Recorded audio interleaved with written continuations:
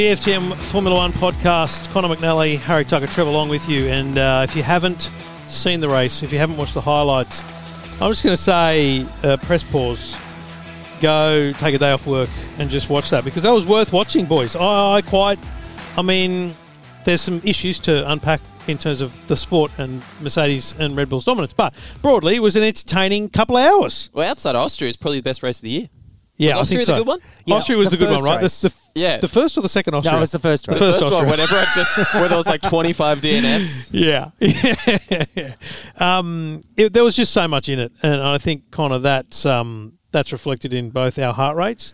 Yes. And we'll get to why, but it was just, it was a bit of an everything race. It went the full kind of 60 laps of entertainment.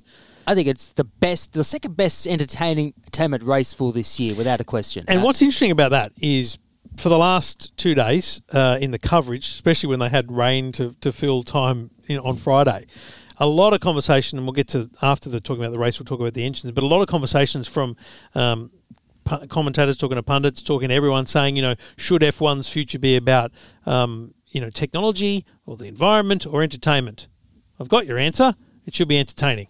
Like the future of the sport should take, whatever the engine plans are, the future of the sport should take into account that it needs to be entertaining. That's all that matters. I mean, I feel quite awake, and it's 1 a.m. 1 a.m. in the morning, and we're buzzing after a great race, in my opinion. So, I mean, Bottas on pole, and he got there was a clean start from everyone, like quite surprisingly, given the number of highlights from the number of highlights from this track, Nürburgring, that has solid first corner incidents. It was a bit disappointing. It was a bit disappointing, but let's face it, I think we were all expecting it to be chaos and I put money on like 4 different drivers retiring. I assumed that would happen. It's even hard for me to get the words out right now because we were all expecting a lot of chaos at the start. But what was great about the start was Bottas and Hamilton because the nature of, we're watching the podium right now, and it is utterly disappointing that COVID has ruined the world because we can't see Daniel smile. Yes. Because face masks are one thing, and you can see he's smiling through that face mask, but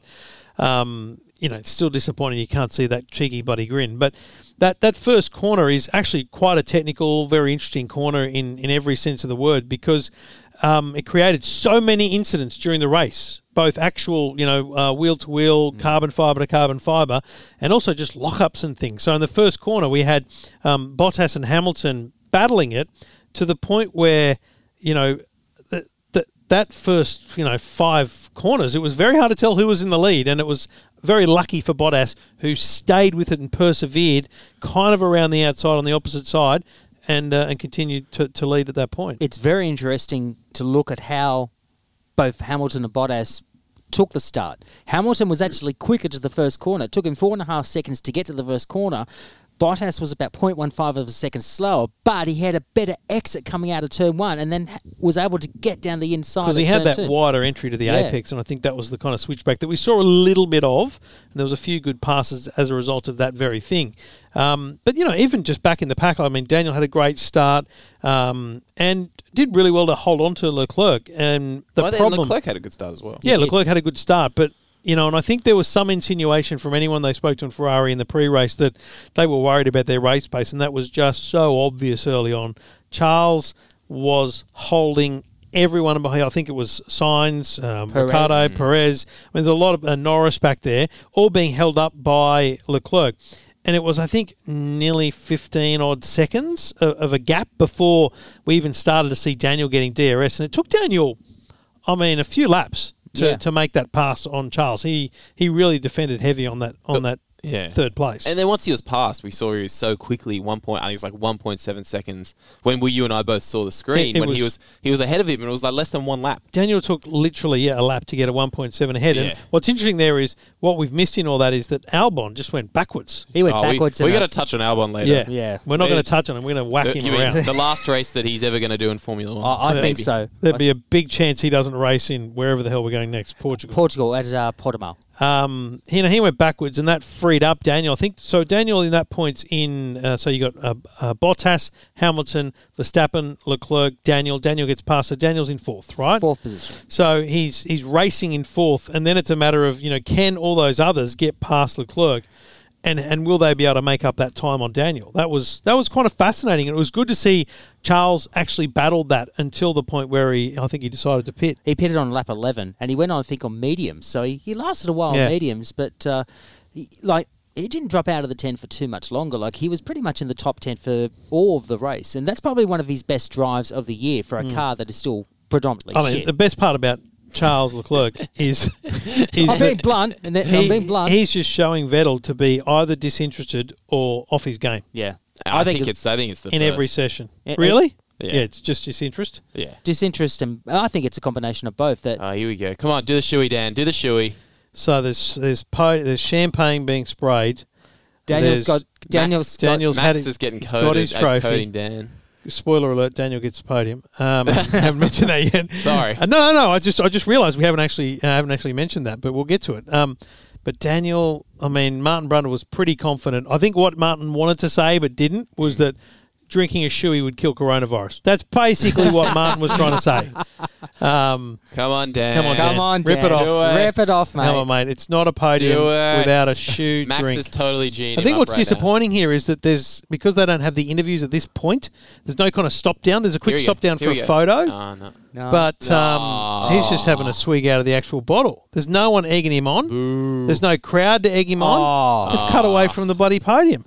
Can we touch on that as well? Yeah. The horrible direction of this race? This, from a television perspective, now, as people who work in the media, this was awful to watch. Now, it was probably one of the worst. I'd be curious, and feel free to tell us that we're talking out our asses if you tweet us on Twitter or whatever.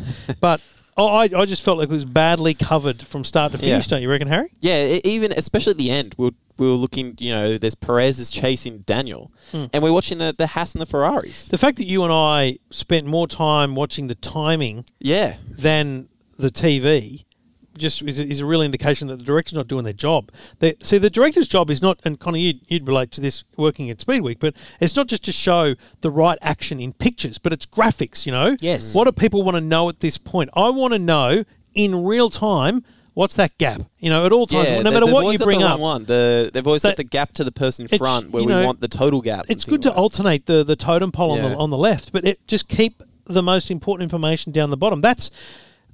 There was never a chance, after the safety car restart and another, 500 metres, there was never a chance that Max was going to win the race, right? No. So the race was between Perez and Ricciardo for the podium. That's all they should have shown. And we just got the Ferrari sponsorship. Yeah, and there was points there where someone was coming to the pits and they cut to one camera and then they cut straight away to another one. It's the worst thing you can do. It was worst direction. They were showing battles back in 16th and 17th, for Christ's sake. We saw a lot of Alfa Romeo that I didn't want to see. Yeah, that's true. But there were moments, Vettel in a Ferrari because of the sponsorship. Yeah, of course. But there were justified moments when they did show some moments, but particularly for Raikkonen. Raikkonen, he tried to pass George Russell, and this was not long after Leclerc pitted. So basically, just after lap 13, when Bottas locks a front... You're right, actually, yes. And he basically hands the lead to Hamilton. That's when the race was lost for Bottas. Because on screen, and I think, again, it's kind of inside baseball, but, the pictures we see are chosen by Formula One television. They're not chosen by Sky and Crofty. So Crofty's seeing the same thing we are, except he's got a couple of other boxes and things. But we saw George Russell, so this is not long after Daniel's gotten past Leclerc. George Russell is shown on screen, clearly on grass, recovering back on track. And I said at that point, he's got damage to his floor, and hang on a minute, he's got a flat. And it was... You picked that up so quickly. Yeah. That was because you only had half a second of screen time to work that out. It was legit... Which is the issue. A full lap before they then showed a flailing carcass on the right rear and the replay which showed the damage, which was an epic bit of incident, by the way. That was an epic Formula One incident. Got sick air. It was massive air. Russell got one wheel air. His rear that went out, I reckon that took the entire load of the car. Well, that's why it went out. It had enough air that Russell could have almost flipped over completely. He nearly did an Abu Dhabi Hulkenberg. Yeah. He really did.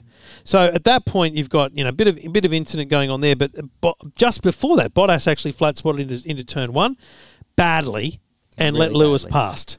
And that was the start of the end. The start of the end for Bottas. It didn't go well for him. He ended up being 22 seconds back. It just was an awful race, and he ended up retiring from the race. Just not a good look, really, for Mercedes, and it really does screw Bottas's year. It does. Well, that's completely ruined his chances now. It has. And it is. the commentators mentioned that, but not that he had big chances, but there was always that little bit of hope, you know. Well, basically, Hamilton 230 points, Bottas 161. So basically, it's close. It's nearly about a 69-point gap now between the two of them. So see, because Bottas flat spotted, he had to pit, and he came into the pits. He came out behind Ricciardo, who at this point is in third, I guess. Yep. And so Bottas is fighting. He gets past pretty easily. It's a Mercedes versus a Renault, right? And Daniel, accepted that his car was not as quick and just let him through. But it's at that point that George Russell has, this flailing car, and he's pulled off to the side, and it's not in an area where it can be pushed out. They need to get an earth mover out to crane it, and workers need to come on the track. Virtual safety car. So virtual safety car comes in. Hamilton, Verstappen, and Ricciardo pit. And that's actually fundamental to the race, I think, because Verstappen and Hamilton pitting is no-brainer because they can. But Ricciardo's got that group, it's Norris, Sainz, Perez, all there close to him. It's a very strategic decision to go virtual safety car. It's not a full safety car. You don't get the full advantage, but we're going to pit. And it puts him back in, 6th, 7th, 8th or something. And it's some time before you get the fruits of that labour. So I think it was a bold decision by Renault and a very, very smart one in the end. Was their pit strategies both then and the end that has paid off for them? Yeah, that's absolutely right. So Bottas then ends up with no power, change around drive mode settings, senses all this stuff, and retires. Done deal. He's out. Albon's racing Gasly. This is the best. This is the best quote. So let's talk about Albon now. This came out of his mouth. Let's go for Albon. So Gasly cuts straight across the chicane, and obviously has to. No, that was Kvyat. Sorry, yes. Kvyat goes straight across the chicane and has to redress. Albon comes past him, but really does pull to the left onto the racing line a bit too quickly, not knowing that Kvyat is actually not that far back. And he clips his front wing, loses the entire front wing of Kvyat, and he doesn't get a puncture, but he gets a 5-second penalty. Comes into the pits a little bit later to serve that penalty. But they don't work on the car. They don't look like they're going to. They put him on the jacks and they retire the car. Well, after that incident, Albon challenges with Gasly, and he literally throws the car into turn one, like literally just throws it in, and they almost collide. And then he gets on the team radio, and Albon is saying, "These guys are making me work hard." No shit, Sherlock. You're made to work hard. They race me so hard. Yeah. They race me so hard, referring to his sister team, and it's like, mate, that's the sport you're in is racing. I mean, I don't think anyone. Obviously, Red Bull can assume some support from Toro Rosso or AlphaTauri in certain ways within the racing, but there's no way anyone thinks Gasly is going to go, it's a Red Bull, I better let him pass. Especially given it's Albon, who's in his car. Gasly would still see it that way. And which we're seeing more and more is the correct positioning. Okay, so we've discussed now, Albon retires, they push it away, and you said earlier it's his last appearance in Formula 1. I think it is. Honestly, I don't disagree. If you helmet Marco, you're going, okay, so we've got... That was weird. What have we got? 6 laps left. Yeah. Six races left in the year. 6 races to go now. What are we doing for 2021? We've got engine dramas we'll talk about later. But what are we doing? Like, do you now go, okay, bring Gasly up, he's clearly a better driver? Or is Gasly just really suited to the AlphaTauri team? We were talking about this in the previous podcast, where that Gasly's probably in a good position right now to be a free driver on the market. A free agent. I think he says, fuck off Red Bull. That would be the smart move from Gasly, is to say, you can initiate that part of my contract because he's obviously under contract. But at the end of the year, I'm doing my own thing and don't guarantee that I'm going to be on. People are already showing what the honey badger might look like as a... No, not a fan. So Daniel, by the way, pointed out, he was asked by David Coulthard, he said that it would be something with a German flavour, which I think is cool. And he said it would also be about me. So you can expect it to be a honey badger, I think. And what did Sarah say? Sarah said, hello, Sarah. She said it should be a honey badger wearing a lederhosen shorts and braces eating a schnitzel. Good call. Or just with a big beer glass or something like that. A Stein glass or something. So back to Albon. It just doesn't strike me that Red Bull want to do anything other than support Max. But because they don't have to worry about Constructors' Championship. That's a no-brainer for them just with Max. Like, what's the gap between Red Bull and anyone else in Constructors, right? It's not like it's a risk if they just keep going with Albon. At the moment, the gap is about 181 points. 391 Mercedes to 210 Red Bull. And what after that? 170 something? Well, it's basically... Yeah, it's 178. 90 points at the moment. 90 points, so 210 to 120. Racing Point are now third in the Constructors' Championship on 120. McLaren... Oh, right, so it's about 80 points. So McLaren 116, Renault 114. I mean, left of field, but Nico Hülkenberg came in to do a TV spot and ended up racing in qualifying, doing 4 laps and then racing very, very respectably, and ending 8th, I think it was. Fantastic. Why do they not put him in a Red Bull for the next 6 races? You'd be crazy not to put him in. Yeah, I just think Albon... He has to go. Wouldn't that be just a really... Well, what's their objective? Because Albon is clearly not going to be driving in that car next year. And so for now, they want the points to get more money. Yeah, but do they need the points? This is what I'm saying about why... Helmut's the kind you of mean guy... specifically why you think Hülkenberg... Why bother? No, why bother making the change? We think Albon should go because he's clearly not up to it, right? Well, he's damaging the car, for one. He's damaging the car. He doesn't suit... He doesn't... Like, Ricciardo, Webber, Vettel... Max, these are all drivers who represented the car well on track. And Coulthard in the early stages. Oh, yeah, but let's just talk modern era. And so Gasly didn't and got demoted, right? Yeah. So Albon's not representing the car's potential on track. But you keep him in the car, you're at no risk of losing money next year because you're going to finish second in the championship guaranteed. Yeah. So there's no fight, there's no battle that pushes you to make that change. So they probably don't do anything because they don't need to. And the only reason to do it is because they need to start working for 2021. Yeah. And if it's going to be Gasly in the car in 2021, they need to get him in there now so that he can start, learning the car, performing so he hits the ground running in 2021. If you put Hülkenberg in there, is he going to be there for 2021? Probably not. I can't see them. They're just too going much, outside the team. Too much pride.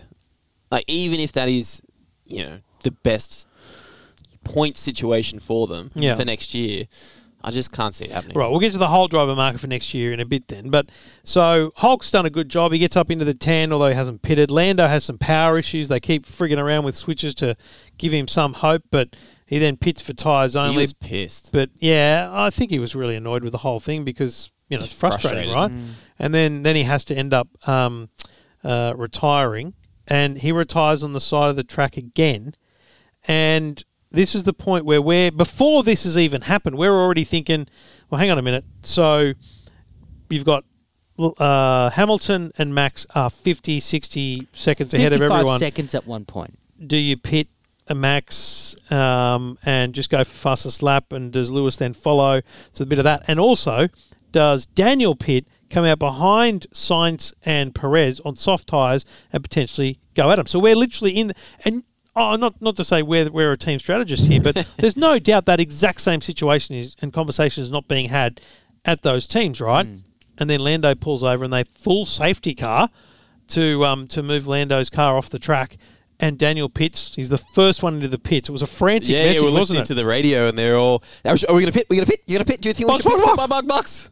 And he goes, it's softs. He was like pulling for the softs. So he has the advantage of coming out in third. Perez doesn't pit on the first lap to the safety car. Luckily, a big enough gap that he still can on the second. So they all come out on soft tyres for the last 12, 13 laps? Yep, 12 laps. Oh, about 10 to 12 laps. And I think what Perez was trying to do, he was trying to have a little bit more life in his tyres, because if he pitted that lap or two later, he would have a little bit more of a greater advantage in his tyre life over what Ricciardo did. I genuinely don't think Daniel could have survived without the safety car. I don't think he could have lasted on the tyres. I think Perez would have caught him with 5 laps to go, and I think he had the fresher tyres. He would have passed him. So we were very lucky to get the safety car. Absolutely. I mean, the AWS data was saying that Perez was going to close to Ricciardo within the space of 11 Silverstone proves laps. we know AWS's data is correct. The tyres. But even if he pitted on softs, it would have been a real challenge to get past again, so that podium would have been difficult. Yeah. Safety car out, 15 laps to go, Daniel's on softs, everyone on soft. The restart is pretty epic, let's be honest. Daniel actually is in second at one point. It's a nice battle between him and Max for like a corner and a half. And then it's off like the clappers for Lewis and Max. And Sergio is close, but not close enough. There's no DRS for 3 laps, so that's a good thing. But Sergio does get a DRS for at least one lap that we saw. Got to within like 0.7, but never really then came back. Daniel just pushed hard. It was weird. I thought he was going to keep pushing, but he's just sort of that 1.3 to 1.7 for the rest of the race. And is he conserving something to go for a massive lunge in the last couple of laps? It doesn't actually make sense when we talk about the pink Mercedes at the start of the year, how they had this thing that was epically fast. Now, Renault have come a long way, let's be clear. Yeah. But have they come such a long way that the pink Mercedes is slower than them? It doesn't make sense, right? That part of it actually doesn't make sense to me. You would think that, given that the Racing Point is essentially last year's Mercedes, you'd think it would be virtually on the same pace as the other car. But also, not like Perez is a bad driver either.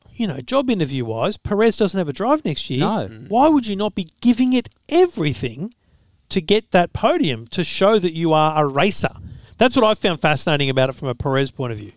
Like, he should be racing for his job. He's got nothing to lose right now. Nothing to lose, but lots to prove. Yes. In terms of trying to get that job for next year. Especially when you compare it to Hulken going from 20th to, what do you end up? 20th to 8th. Yeah. Daniel gets a podium. Renault's first podium since 2011. Daniel's first podium since Monaco 2018. Which he won.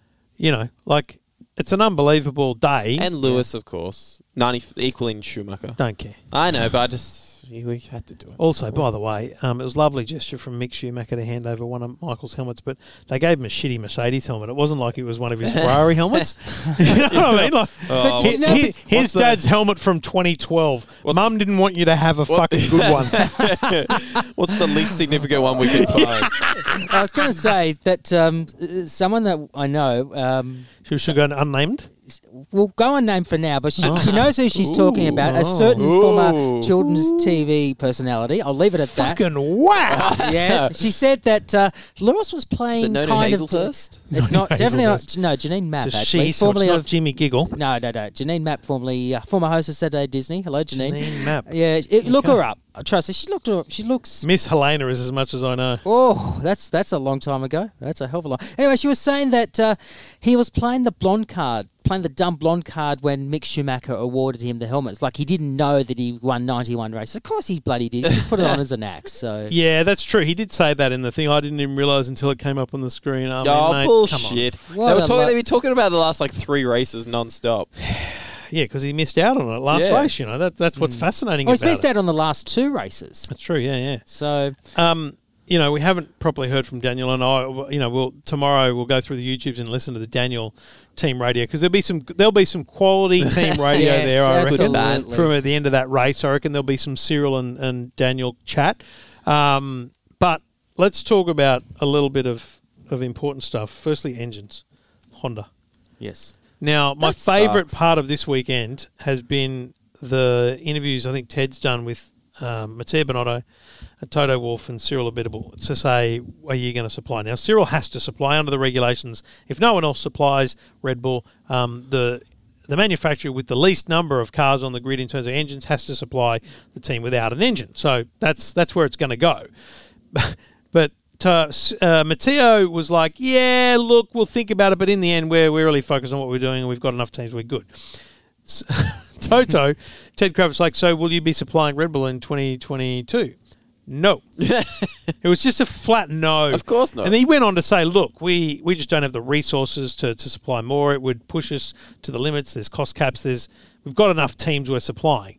He didn't need to say, why would we supply the most likely team to beat us with the better engine in the paddock. So it's really, really sad to see Honda go, because it's only been 4 years. Yeah. And they just don't have sticking power, this company. They've been in and out of the bloody sport so many times. Let's have a look at it. Honda first pulled out of the sport in the current era, contemporary. We're talking in the last 30 years. They pulled out in 1992. And then they came back in 2000 and 1, 2002 as an engine supplier. Then they bought out BAR, which is now Mercedes, became a factory team, pulled out the end of 08. The bit you missed there, well, the best part about that, well, you're about to say it, is you pull out and you sell the team to Ross Brawn for $1, Yeah. and he wins the fucking championship with the car you developed. Like, that's the crazy thing about them is, I reckon, and that's why I think it's interesting that the number one rumour is that Red Bull are going to keep their engine and just develop the Honda engine themselves. As in, become their own engine manufacturer. Just give it a new name. And Rebadge just it, yeah. rebadge it. And I think what's fascinating is under the cost caps and everything, as an engine manufacturer or supplier, Is separate. that's a separate budget, right? So they can probably allocate resources to that. But there's biofuels have in the- 2022. yeah. They've got to get through to 2026. Do they have the expertise? I don't know. But can you buy the expertise? Oh, you just, I'm why sure not, you can. right? Just buy the whole Honda F1 team. And Red Bull's Or not. develop Why the not? team. Yeah, and Red Bull's not short of money. They can do it. So You know, I think it would be a ballsy move. And very, very, very interesting for them. And I just don't think that they want to be third fiddle to Renault, because when, you know, Renault will prioritise their number one and their number two cars before they prioritise another team. and given the fact that relationship with Red Bull Died is- so badly. exactly, they're not going to be wanting to give them that much support at all. And remember, in the The final bare few minimum contractual obligations. bare minimum. Yep. But remember, the final few seasons that Red Bull had Renault engines, they were rebadged. So that's how much the toxicity between That's those right. two is A is tag there. engine. Yeah. That makes sense. Yeah. They make watches. But, you know, you're right. You said, when I mentioned Honda, you said it was sad. Yeah. Like it's sad. Like, it's a bit fucked for the sport, you know, because there's no Cosworth out there to just bring in a, you know, random engine, because we're not going with, you know, V8s. And the last time that Cosworth were in Formula One, they did fuck all. Yeah, but the thing is, like, and a lot of the commentators talked about it. We perhaps need to look at engine regulations for 2026, which is apparently when the next ones are, that potentially allow a Cosworth style manufacturer just to be out of the sport but supplying a power plant. Here it is. Boom, there it is. All right. We'll keep developing it. Here it is. Here's the engine you put in the car. All right, here's my question. If you were a engine or car manufacturer watching Formula One right now, would you be willing to develop an engine in the current specs? Goes back to that original question that I had earlier about entertainment, and that's why Cyril mentioned it. Paul di Resta, like a lot of people mentioned it. What do we want this sport to be? Because if we're going to go electric, we've already got an electric series. Formula E is going to be Cyril mentioned hydrogen. You know, we're talking biofuels in 2022. Like, what do we want this sport to be? So that, like, Toyota's the only one who's seriously looking at hydrogen of the manufacturers Exactly. as well. Yeah. Like, It's and Hyundai, I think, and it's- neither yeah. of them any interest Well, in. then they have no interest in getting back in. Well, Toyota's got no interest in getting no, back but into just as a Formula One. technology, I think Harry's saying, in Yeah. terms of Who's motoring developing it, industry, yeah. it's only Toyota and Hyundai working on it, and it's really big for trucks. It's going to be the big thing for Absolutely. trucks. I know electric's all very exciting, but I think hydrogen has a better potential for trucks, just for filling and all these different reasons. But you know, that idea that the engine today is so complex that there's multiple parts, you know, the MGU-K, the MGU, whatever the hell, it's just too complex, right, for anyone to want to come into the sport. You know, people that make a normally aspirated engine, that's why the Cosworth example is so good. It's just a engine, right? It's not a car. It's not a car company. It's just an engine. We just need an engine in the back of these things that goes like the clappers, and around it can be bolted on a bunch of other things, like just a fucking battery that you can use for regeneration, like the original Kers. It's not going to be, and it won't be a European manufacturer either, because No, there's all the their regulations are so strict. Well, yeah, they're going to be going to by I don't know what year it is, but it's not that far away where they're going to be all electric cars Yeah. in Well- new car sales in Europe anyway. So what's the point in investing in R&D in a combustion engine for them? So it's not they're not going to be it. That's Well, it. you got to look at Formula E. They're going to go to a world championship next year. So it'll be a world championship. It'll be, I think, one of 4 or 5 world What the fuck championships. is that now? Yeah, it's just a regional championship at the moment under the FIA regulations. Next season's championship's a world championship. Fucking idea. Like, as far as I know, it's just the Formula E championship, right? Yeah. But How's it different to being a... What the fuck's different about a regional championship? Because it has to be a certain amount of continents and stuff. Correct, doesn't it? yeah. Right. Yeah, and next year the FIA have now officially classified it as a world championship, along with World Rally. I World really Endurance, don't think and that's Formula going to change its status as a sport. One. No, it won't. But it's They still go... I do like the idea of them being the street circuits and stuff. They do Yeah, there. but that's the thing. It's a very different sport. Yeah. And they're not. I mean, they are fast, but not as fast as say a Formula One car. And they can only last 45 minutes plus one lap of racing. So You're going to get... Fucking battery anxiety in racing. It's just weird. Well, they just Yeah. swap the cars, don't they now? That's- No. The current generation of cars now... Cause They go the whole race. Yeah. Oh, do It they? used to be they pit for change cars. Fucking so funny. I've never seen that before in my life. But look, it's going to be the conversation for the next 6 weeks and next year Yeah. is how the long term and the big thing they've been saying is this is Stefano Domenicali's number one challenge for 2021 is Yeah. to determine what and how quickly we change and determine the regulations for engines going forward. Because they've got to be very careful, right? You can't piss Mercedes and Ferrari off because this is their big thing. They're able to do this. They're able to build these things. But do we need more teams? Do we need more independence in the power plants, stuff like that? I think it's a really So who do fascinating. you pitch to? Don't know. That's the thing. Well, that's why Because you go. like You know what? Volkswagen Group's got no Well, interest. I think it's going to be very difficult right now, given that we're in a recession worldwide because of COVID. I don't think there's going to be that many engine manufacturers be willing to put Which the is money. why. But you say that, but you look at, I know just locally, I don't know how, assume this reflects similarly the rest of the world, is that Ferrari sales here and Yeah. luxury car sales here are through the roof. Yeah, Mm. because the rich get richer. Yeah. It's that's why. And well, this is a whole different podcast. But everyone comparing the GFC and now in terms of government support and stuff, the GFC, the rich were affected. This- Do you remember yeah, the no. GFC affecting you personally? Oh. I was too young.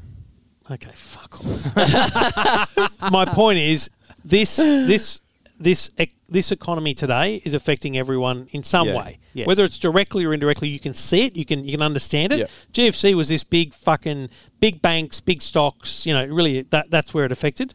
And so it's a very different type of kind of economical problem. But the thing going forward is, and that's that entertainment question, if we decide that Formula One is an entertainment, which it is, bring back just normally aspirated engines Yes. with a level of hybridity. Yeah? So bring in energy recovery that gives them it's Kurz. KERS You just as get it originally Kurz back. was. You want IndyCar? Yeah. Yeah. I want the original KERS system back, but it enhanced and developed from what it was then to what it is now, but separated from the power plant in that, you know what I mean? It's not all this stupidly intertwined thing. It's just it's a boost button like IndyCar. Let's put it clear. Honda as a company are going for carbon neutrality. But they're still in fucking IndyCar. And MotoGP. And committed to IndyCar going forward. At the same time as they pull out of F1, they commit to IndyCar. Very, very. They It must be just selling a lot of proves. cars in the US. It just proves that Formula One is too technical, too expensive, and not where they want to be. Full stop. Yep. Yeah, I agree with that. All right, wrap it up with driver movements. Whoo-wee. Like, next year, it's just... Like, honestly, I don't understand why it's not open slather right now. Kimi, by the way, and you missed this, Harry, but in the pre-show, there was that interview with Martin and Kimi and Rubens Barrichello talking about Kimi breaking his record of number of race starts. But Martin said, and you're racing for Alpha next year. He goes, no, I'm not. Like, that hasn't... What are you talking about? He goes, I don't know how this gets out. He goes, well, you've got the option, apparently. He goes, I don't have an option. I've never had an option in my contract. I signed a 2-year deal, and that's up. So I have to wait until I do something else. So I signed something else. So Kimi's not 100% committed to Alpha, but I felt a vibe from that interview that it was like going to retire. he's not like he's running away anywhere soon, yeah. right? So you got Kimi and Mick Schumacher. We can agree that's surely going to be the Alpha lineup. It's a great mentor, See a Giovinazzi. mentee. Yeah, get rid of Yeah, Giovinazzi. fuck him off. Although Mattia Binotto mentioned Giovinazzi as part of the Ferrari Driver Academy that he's doing really well. I don't think he is. No. There's no way he's doing very well. at He's the not moment. doing well. Albon, get rid of him. Fuck, I hate the way they get rid of the scores. Yeah, I've just had to change it as well. I just have to skip back on the app. So let's do this. George Russell needs to stay in the sport and urgently needs to get into Mercedes as soon as Absolutely. possible. Get anywhere. Bottas is staying with Mercedes. Ocon should go, but he's going to be there with Fernando. Albon should go, and we've discussed that. It seems like we agree that kind of Pierre's the obvious thing to put in there because they're not going to go outside of the team. But what about, obviously, If the Pierre the wants it. talent pool for the Red Bull Junior Academy at the moment is not really there at the moment. The only that's the person problem. we've mentioned in the past, Yuki Tsunoda. Well, now that Honda's out. Now Honda's out, that's changed the game completely. Exactly. That poor bastard's like, shit, that was my ticket. This is my tickets. Exactly. That was my Takuma Sato moment. That was my Now way I'm into going to the have to go to sport. Super GT or something. So, like, if you're really honest about it, Kvyat should go. Yes. Like, he's a nothing It's player just- in the sport. He's not the worst, but he's not going to be So, any better in terms than of what he is. freed up grid spots, right? Kvyat, Magnussen should go. Giovinazzi's gone. We'll talk. That's Mick Schumacher. Grosjean should go. Racing Point's full. So you've got at least 3 or 4 drives open, right? Which I think goes back to our point 3 to 4 races ago. Well, he's just going to stay because he's got money, and it'll be a year before that new mob work out that it's a fucking rort, and they should just get better sponsors and pay drivers like the old days. I think we agree, don't we, that Hülkenberg and Perez should be the Haas drivers for 2021. We've agreed for that for many, many weeks. And You heard it here first. But I know Hulk has been having deep chats with Alpha. I just don't see how that happens. I can't see that happening. No way. No, I'm just saying that's... I know you're saying... And he's commented on it as well. Yeah, right. But how's Mick Schumacher not driving for Alpha next year? Who else is he going to drive for? Haas? I don't know. I don't want him to drive. It's a Ferrari? I don't want him to drive for Haas. No fucking way. You don't want Mick Schumacher to drive at all because he's Mick Schumacher? Just bring some fresh blood into the sport. Some fresh names. Yeah. He's a good driver, though. He's a good driver. Let's face it. Well, let's find out. What about the other guy that was supposed to make he should be better than Bruno Senna. In terms of bringing names into the sport for the sake of names, let's hope Mick Schumacher does a better job than old cousin Bruno. Yeah. What about that other guy that's part of the Ferrari Drive Academy that was supposed to make his debut for Haas on Friday? I don't know his name, but poor guy. Yeah, he didn't get a run either. So he's not going to get a run in 2021. But absolutely not. And unless Ferrari have made that decision, because they are probably thinking about proper 5-year planning, where they go, we need Ferrari Academy drivers on this grid big time. So then we need Mick in, we need this other dude in, and that's what affects the Haas lineup, which is bad for Hulk. What's the Haas relationship though? I didn't think they had that much sway. Yeah, but that would be smart for Ferrari to go, listen, all right, so we've how much money they parts, we've given you some parts, we've given you engines, now we're going to give you a driver. That's a big weight off your shoulders balance-wise, so let's just make this happen. It's an easy deal. Let me find out who was the other. Gene Haas is a businessman. He's not a race, you know what I mean? Callum Elott was the other driver. Good on him. He doesn't sound like he's going to have a long future in the sport. No Callum has ever done too well in the sport, let's be honest. So there's a lot of drives open.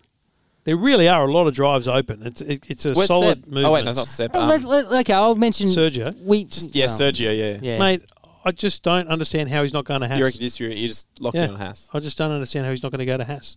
I need to work out how to pause KO. Is it possible? I don't think it is. So weird. Anyway, so I think that's what's fascinating about this is we've got a really solid...